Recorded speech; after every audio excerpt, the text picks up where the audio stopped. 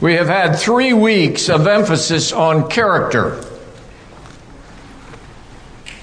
Pastor Van gave 2 messages on Matthew 15, describing the Pharisees' ability to circumvent God's law by pronouncing Corban on their money.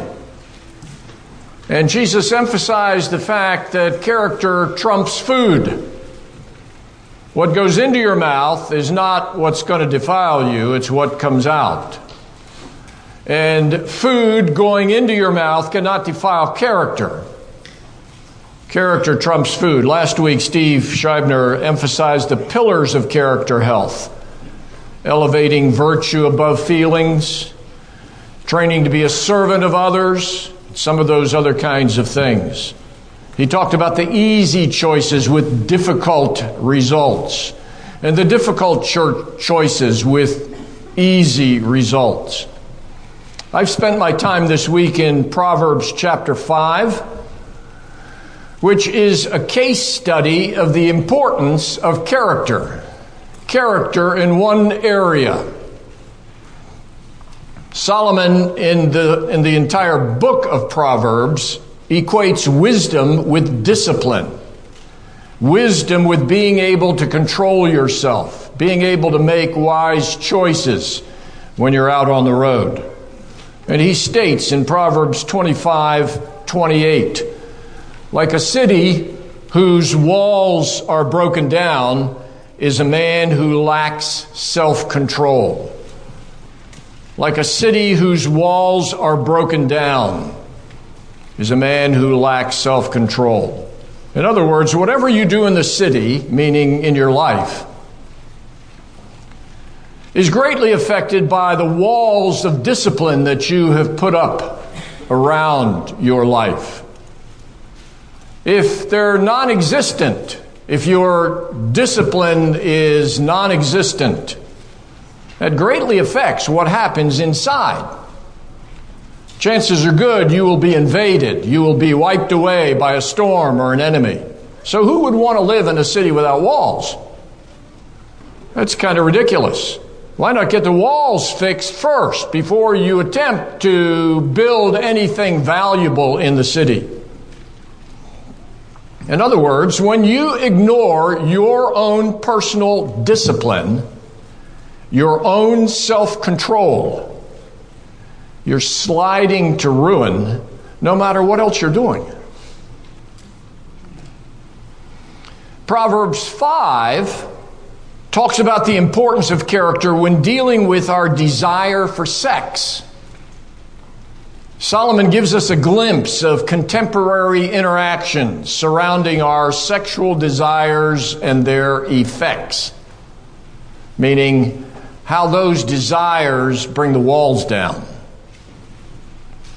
So let me divide this chapter. I'd like to read the whole chapter of Proverbs 5. Let me divide it into 3 sections and view each section as a choice. Each of these sections is introducing us to a choice that affects the walls, the discipline in our lives. So you've got the easier choice, number 1. You've got the mindless choice, number 2. And you've got the sensual choice, number 3. So first off, Solomon says it's the easier choice that sets us on the road to death. It's the easier choice that sets us on the road to death. Here are the first 3 verses. My son, be attentive to my wisdom. Incline your ear to my understanding, that you may keep discretion and your lips may guard knowledge. For the lips of a forbidden woman drip honey, and her speech is smoother than oil. Solomon is emphasizing in this section that life needs guardrails. The question he's asking is, are you going to keep discretion? Are you going to guard knowledge? Why would we have to keep discretion and guard knowledge as if to protect it from something that's trying to attack it?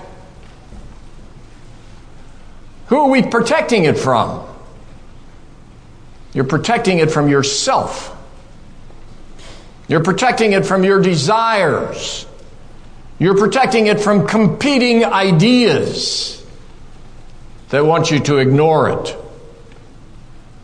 You're protecting it from choices that drip honey, that are smoother than oil. And the temptation is to take the easier road.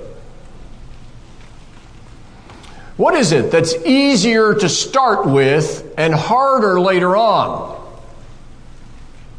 As Dr. Scheibner talked about last week. What's easier to start with and harder later on? Well, lying is easy to get into. I imagine some of you have practiced that, as I have. And once you lie, it's easier to lie the next time and the next time. And then after a while, it's hard to get to the truth, to admit the truth. It's hard even to get yourself to think it straight after you've lied to yourself for years. Anger is easier. Stealing is easier. Gossip is easier. All of these things are easier to start with. Here, the easier choices are in the sexual realm.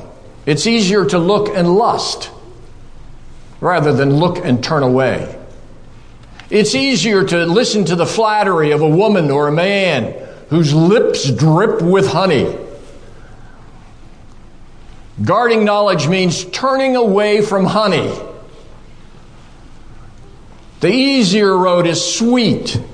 It's smooth and slippery.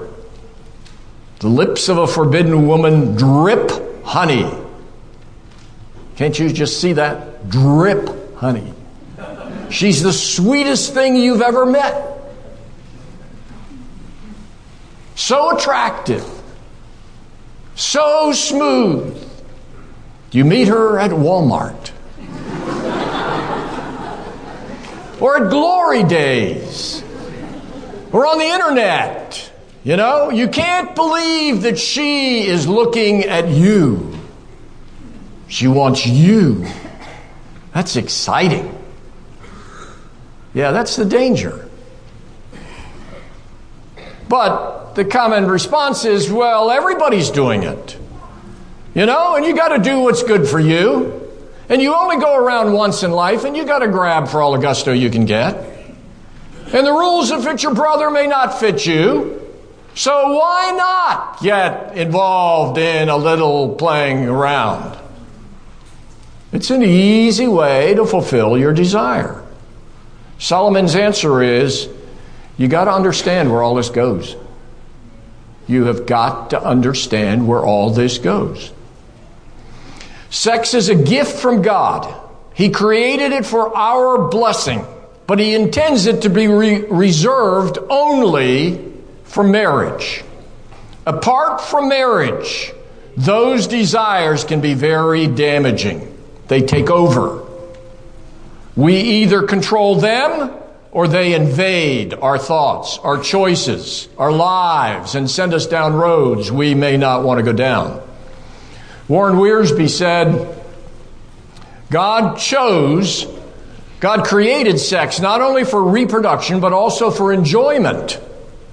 And He didn't put the marriage wall around sex to rob us of pleasure, but to increase pleasure and to protect it. Here's Hebrews chapter 13, verse 4.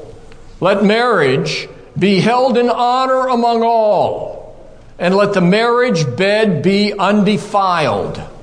Undefiled. That's talking about sex. God wants us to have undefiled sex.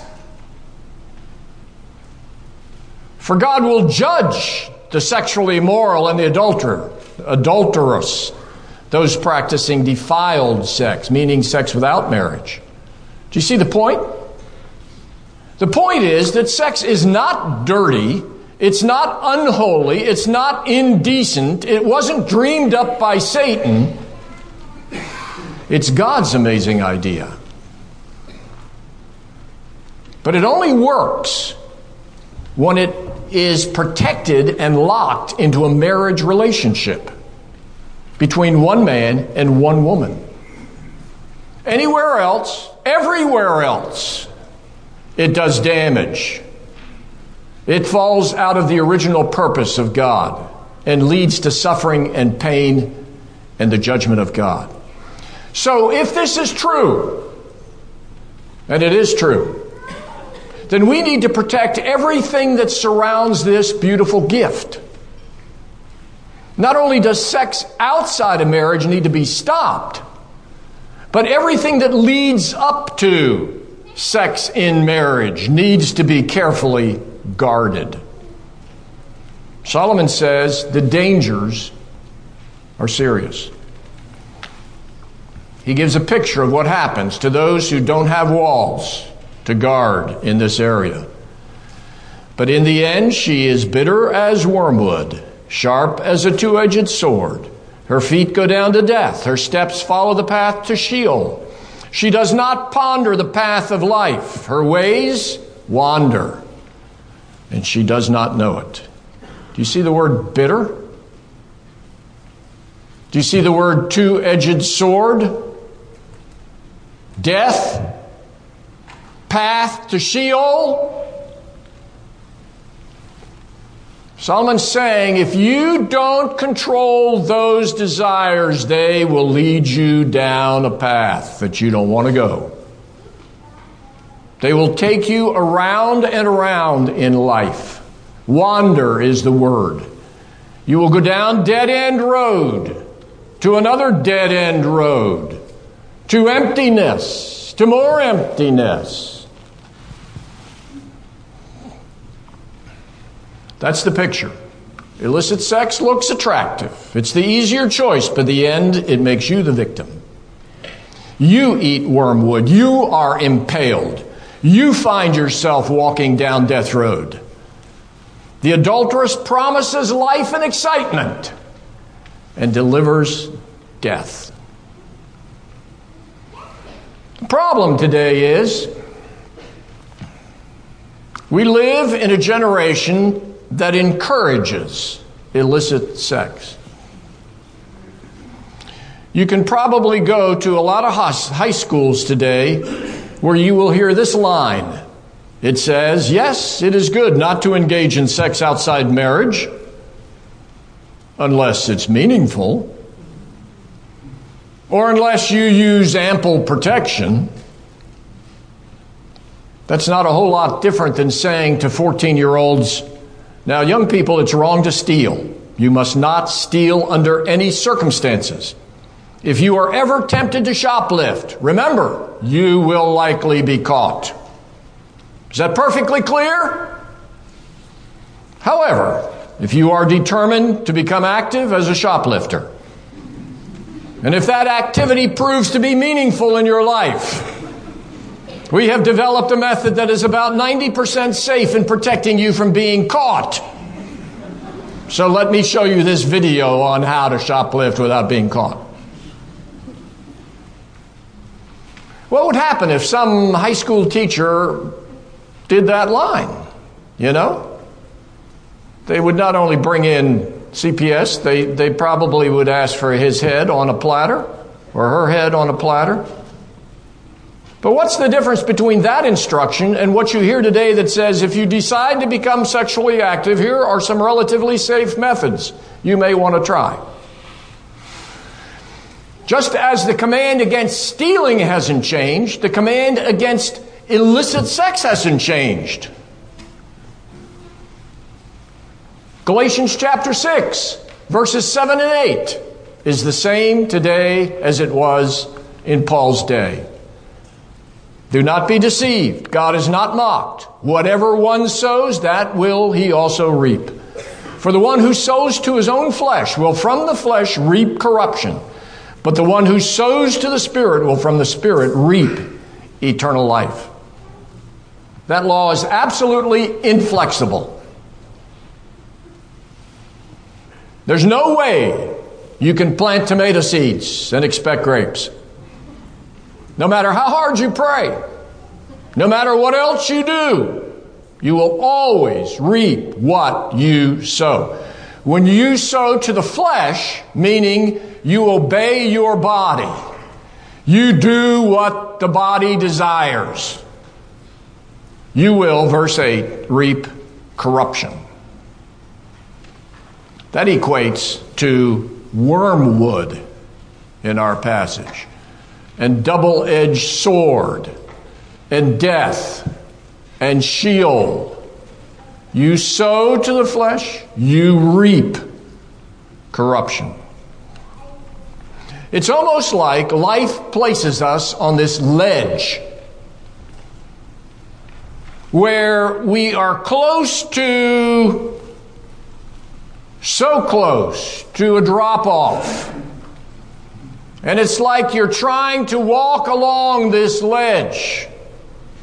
And so many people go over the edge because of their uncontrolled desire for sex. And we live in a generation that says, life really isn't that hard. Just jump over. It's easy to play. Can you imagine this kid in the front saying to his father, let me show you my new dance move. Let me go out there and stand on that rock on the edge, put my foot out and show you my dance move. How do you think the father would respond? He would respond, get away, stay away from that.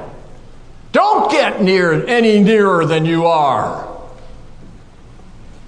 That's exactly what Solomon is doing here. That's what Solomon is saying. It's the easier choice that sets us on the road to death. Secondly, Solomon says it's the mindless choice that leads us to end-of-life groaning.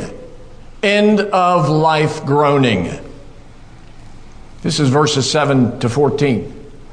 I'm reading the verses. And now, O sons, listen to me. Do not depart from the words of my mouth. Keep your way far from her.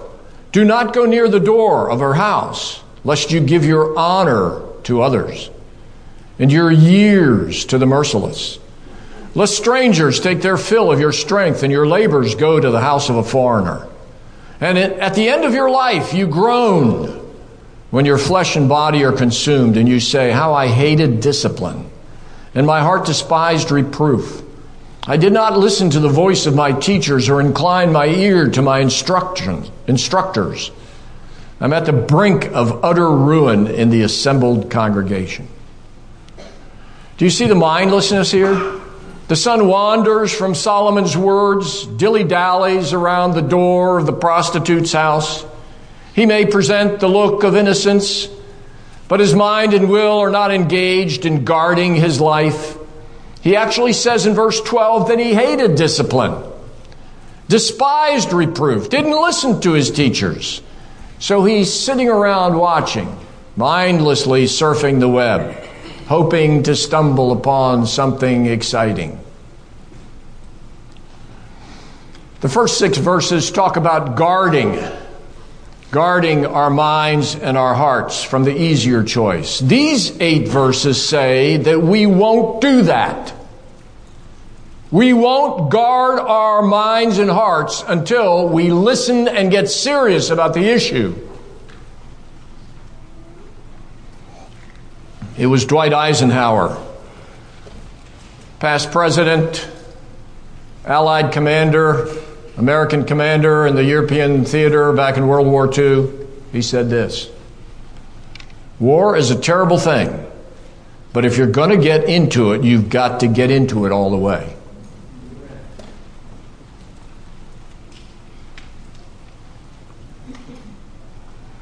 You can't fight a war half-heartedly.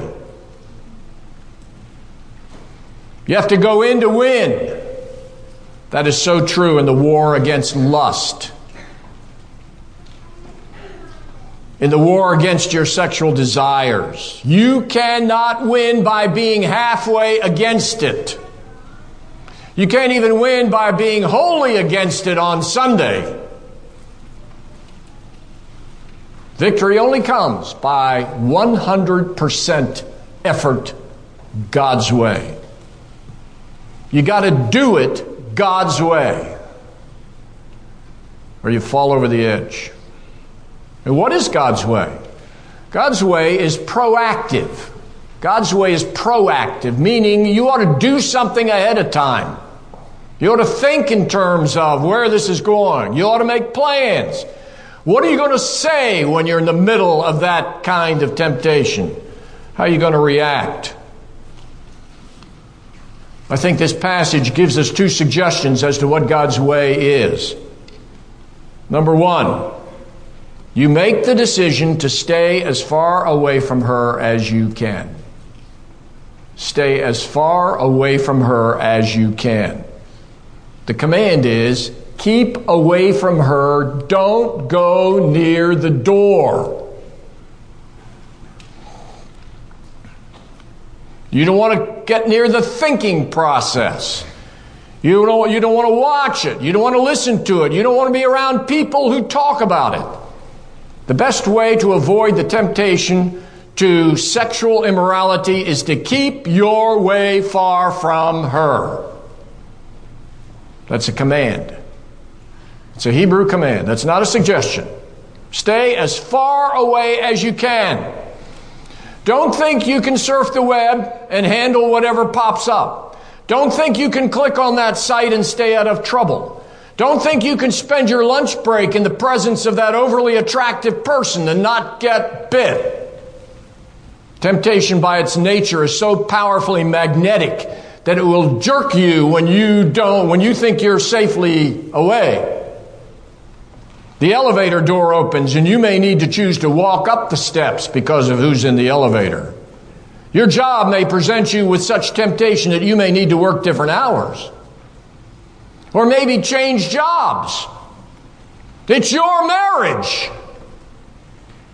It's your family. It's your honor. It's your reputation that are at stake. It's a cliff. It's a long fall. Don't get near the edge. Keep your way far from her. Means guard what you watch, guard what you read, guard what you think. Analyze what's about to enter your mind, what you're dreaming about, where it's going to go. Get your brain in gear when you can think right and make the right decision. Look at the high cost of sexual sin.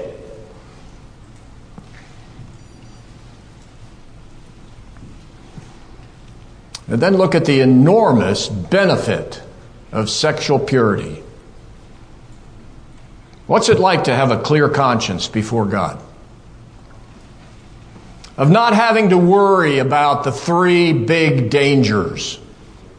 You know, the three big dangers: detection, infection, conception. You don't have to worry about those. Once you commit yourself and say, I am going to stay away 100%. I'm not going near the door. Have you ever made that decision? Have you ever said to yourself and to God, I do not want anything to do with that door. I don't want to be near it. Wake me up when this thing is near. Keep me away. You ever said that? Are you living in a half-hearted world where you say, yeah, I do want to stay away from it? Most of the time. So you've got to be proactive. You've got to say ahead of time, you've got to say when your brain is in gear, that's not going to be in my life. Period. You want to set up guardrails to protect you from that. Secondly, under this, Solomon says you want to make the decision early on to listen, to learn, to obey God's words. This starts in verse 7, where Solomon is saying, do not depart from the words of my mouth. Listen to me. Listen to me. Can't you see Solomon grabbing him by the ears and saying, listen to me. Listen to me. And then you've got his testimony in verse 13. Verse 13, he says, I did not listen to my teachers. Did not listen. Why? Because verse 12, my motivation was I hated discipline. Nobody's going to tell me what to do. All right? And then he said, my heart despised reproof, meaning nobody's going to correct me. What saves a teenager from falling off the cliff? What saves a man from leaving his wife and family for a short skirt somewhere? Listening to God's words. Listening. As they come through friends, as they come through teachers, as they come through pastors or counselors, or reading or memorizing, meditating on God's word. If you don't get the right words, chances are you'll listen to the words at the door, on the street, on the website. You know? Boy meets girl. They like each other. They date. They have feelings for each other. The boy wants something more because he loves the girl. The girl is tempted to give in because she fears losing him. He says, let's enjoy a little sex because we love each other so much. Is that love? Is that the wonderful start to living happily ever after? No. A, it's not love, it's lust. He wants an object, lust. B, it's not love, it's fear on her part. If one of you ladies in this audience is dating a girl, dating a guy, one of you ladies, let me start this one again. If one of you ladies is dating a guy who brings this infamous sentence upon you, I love you so much I can't wait. My advice, my strong advice, Shupi's advice based on many years of watching this thing, dump him immediately. Immediately. You cannot get out of that relationship fast enough. That statement by itself tells you that he has no concept of love. He doesn't understand the word. Once a guy decides he's going to take advantage of a young lady in the name of love, that relationship can only go one direction. Down. It is not, it will not, it cannot lead to love. Now, one of our problems today is that there's a gap between the choice and its effect. Verse 11 says, at the end of your life you groan, when your flesh and body are consumed. The beginning was easy. It was filled with honey, oil, smooth talk. The Bible says that sin can bring pleasure. It also states that that pleasure is fleeting, is very short. So what we have in this passage is we have a list of what happens. Verse 8, the guy disobeys Solomon. He's hanging out at the door. Then you have in verse 9, we get the early results. Your labor and honor, time are given to others. Verse 10, we have later results where your strength goes to strangers, your labor to foreigners. And then in verse 11, we get the final ending. Flesh and body consumed, eaten up. Question. How long between verse 8 and verse 11? How many minutes? How many days? How many years? Maybe 5 years? Maybe 50 years? Nobody knows. But Solomon's point is this. You start in verse 8, you'll get to verse 11. You don't know how long, but you'll get to verse 11. We do the same thing nationally, you know? We don't understand the serious implications of a move that we make nationally. 1 year ago this month, Supreme Court legitimized gay marriage. Okay, so what? Well, the significance of that decision is enormous, even though its effects are delayed. It not only says that gay marriage is okay, it changes the definition of marriage to include two members of the same gender, which changes the purpose of marriage. The marriage can't only be for procreation. I mean, are two guys going to have children? Are two girls going to have children? So you've changed the purpose of marriage. It says homosexual lifestyle is normal. As normal as non-gay. That's why it's equal rights. It even says more. It suggests that perhaps my statements right now might someday be judged as hate speech. Because I read the Bible, that the Bible identifies homosexuality as sin. So it says that the Supreme Court of our land can choose to contradict the Bible for our good. For our good. I thought this one picture taken at a gay pride parade 2 days, I think it was 2 days after the Supreme Court decision last year, summed it up. Here's the point.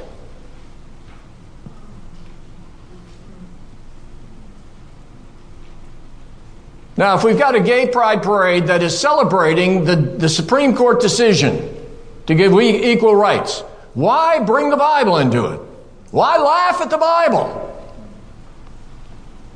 Because, in effect, that is where the Supreme Court is going. 2,000 years of definition of marriage in one way, we can ignore that. This appeared on Yahoo a couple of days after, and there was a comment underneath on Yahoo where somebody said, too bad the person wasn't brave enough to wear the Quran. It would by now be filled with bullets, bullet holes. But the point is, we can laugh at the Bible. We would not laugh at the Quran. The sad part is that this poor woman is shortly going to stand before the God who wrote the book. But we will, on Monday night and following nights, we'll see the effect of this now as it comes down into Charlestown. You know, the decision that our city council is making on how to treat people with confused gender identities in a public restroom, that comes as an effect of this decision the Supreme Court made. So, choices have their effects, and you can't choose mindlessly. You've got to think in terms of its effect. Solomon says the lasting effect of sexual sin is old age pain. Old age is painful already.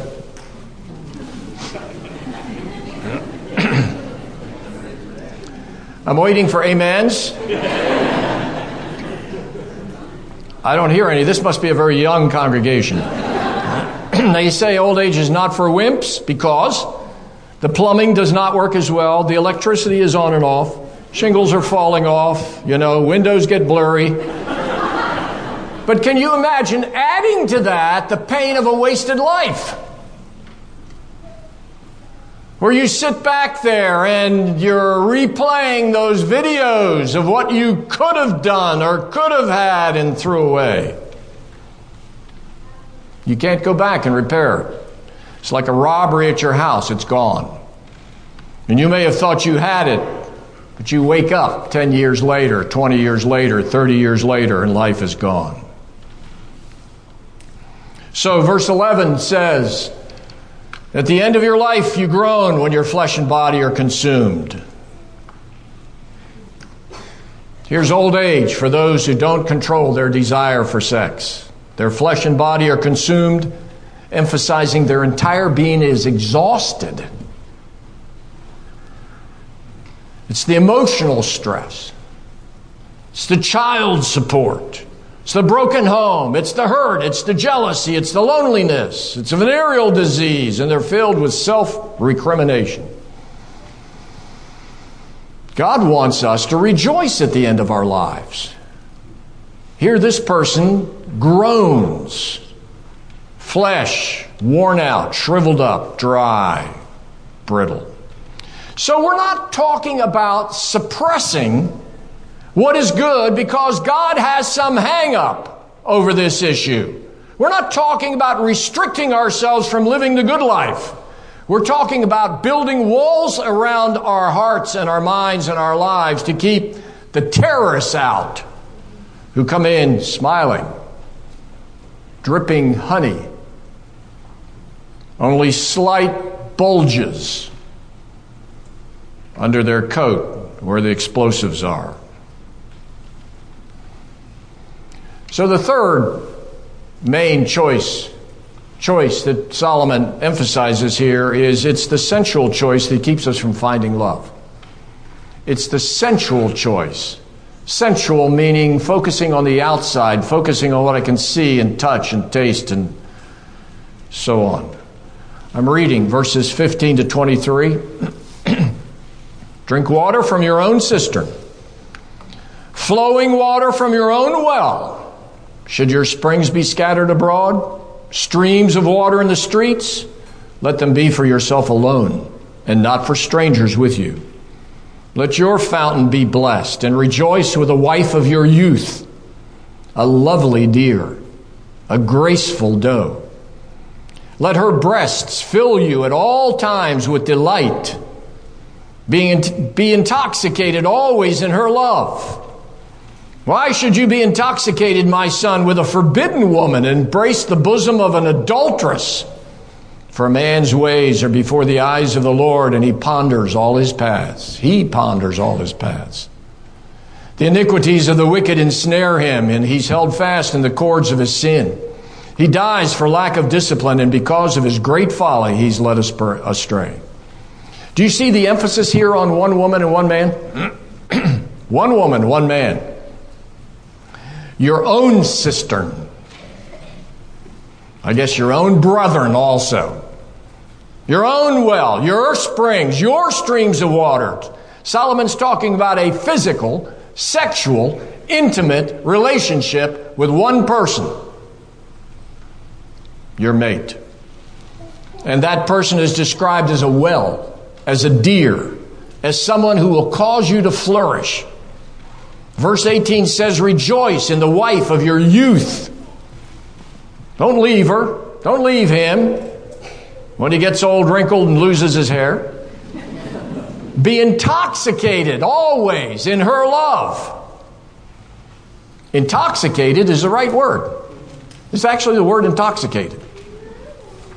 The Catholic Bible translates it inebriated. King James uses the word ravished. Be intoxicated in her love. The point is that God clearly wants us to enjoy sex. And he knows that we will only enjoy it one way. And he wants us to find that way.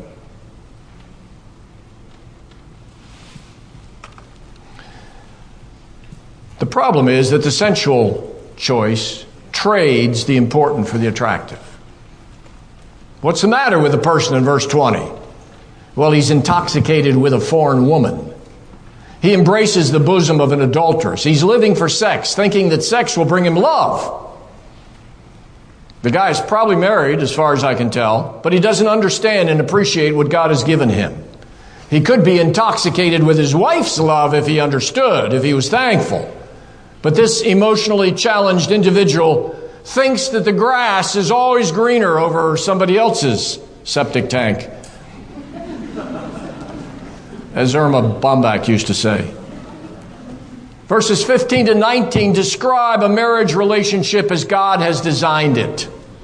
To be fulfilling, intoxicating, one man, one woman, for life. They become one flesh. They become a team. That's God's purpose. God's design. But this guy's always been in the hunt for somebody else. He's never gotten beyond the physical, the visual, the sensual. Never realized that the real treasures are on the inside. It's like the Pharisees that Pastor Van was talking about a couple weeks ago. Always on the outside. Case in point,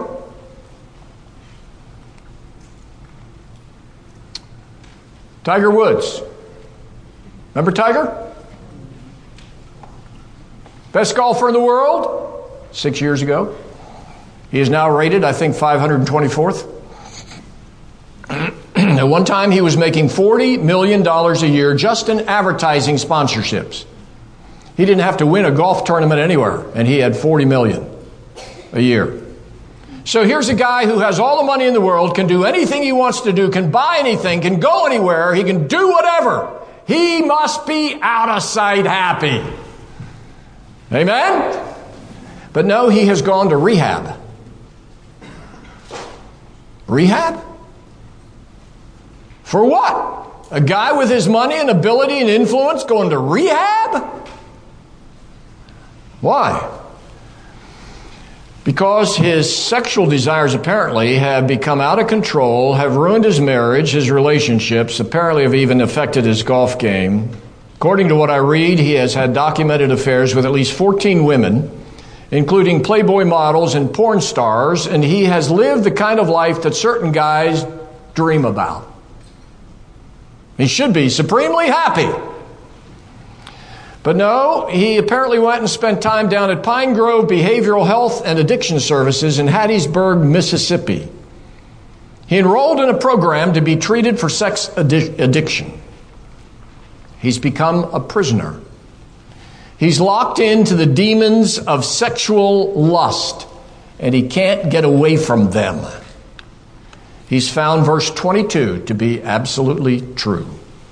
The iniquities of the wicked ensnare him, and he's held fast in the cords of his sin. What's an addict?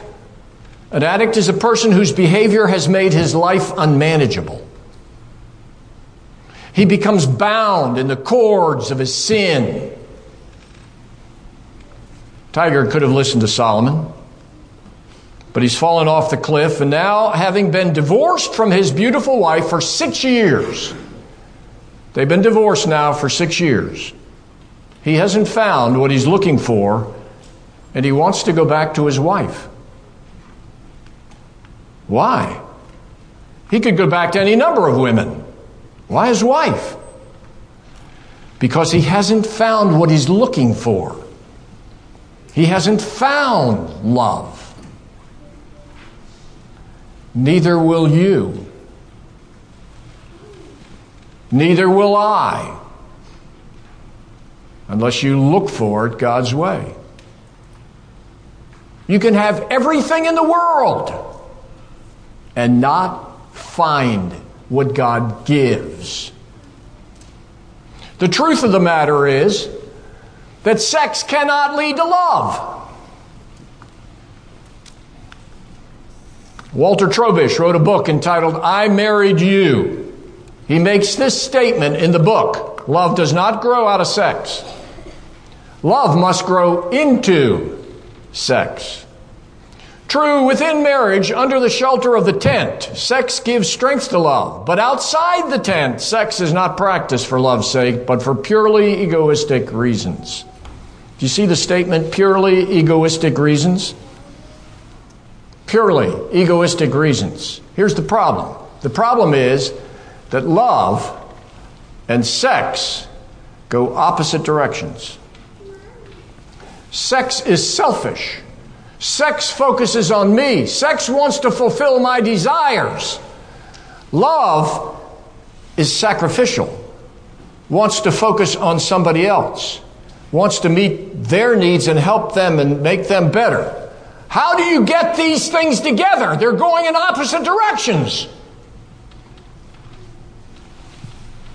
You can only get them together in one way, in a marriage bond. When God shows people how to get them together. And He's the one who can turn the selfishness of sex into the sacrifice of love. But what happens when you get into a marriage relationship backwards and you start with sex? It's very hard. Very hard to get over the hump of living for yourself and the whole relationship revolving around yourself. If you're in that kind of relationship, one that began with sex, and you understand what I'm saying only too clearly, there's still hope. God can rescue you, but you have got to get serious about doing things His way. There's an old Greek proverb that says, all things good to know are difficult to learn. That is so true when you got into a marriage backwards. So here's Proverbs 5. Do you have guardrails in your life? Do you control your sexual desires? Do you play with pornography? Do you play or dream illicit relationships? Do you have a secret relationship going on? I would imagine in a congregation this size, there probably might be a secret relationship going on. Do you realize that your future is described in verses 11 and 22 of this passage? And you're not going to like it when you get there. There is a solution. As Solomon says, there is a solution, but it's God's solution. You only find it when you repent. You only find it when you turn to Him. You only find it when you pursue Him and ask Him and listen to Him and obey Him. God can rebuild what you've ruined, what your desires have ruined, when you come to Him. So remember, it's the easier choice that sets us on the road to death. It's the mindless choice that leads to end of life groaning. It's the sensual choice that keeps us from finding love. May your walls protect you from these kinds of things, and may you experience the blessing in life that God has designed for you. Amen? Let's pray. Father, I am so thankful for the clarity of your word and the realization that you, years ago, wrote this for our learning. May we learn. May we be protected.